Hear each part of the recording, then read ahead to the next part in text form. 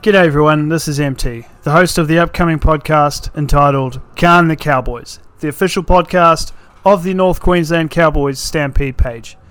Now, there are over 26,000 of us in the Stampede. That's right, over 26,000.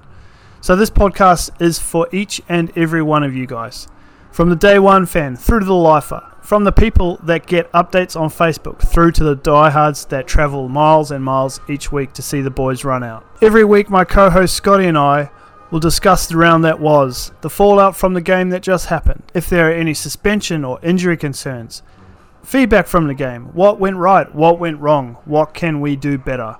Hopefully all positives. We will preview the upcoming round. We will talk a little bit about who we're coming up against. But in the end, it's all about the Cowboys in here. We'll talk about everything that's going on in Clubland.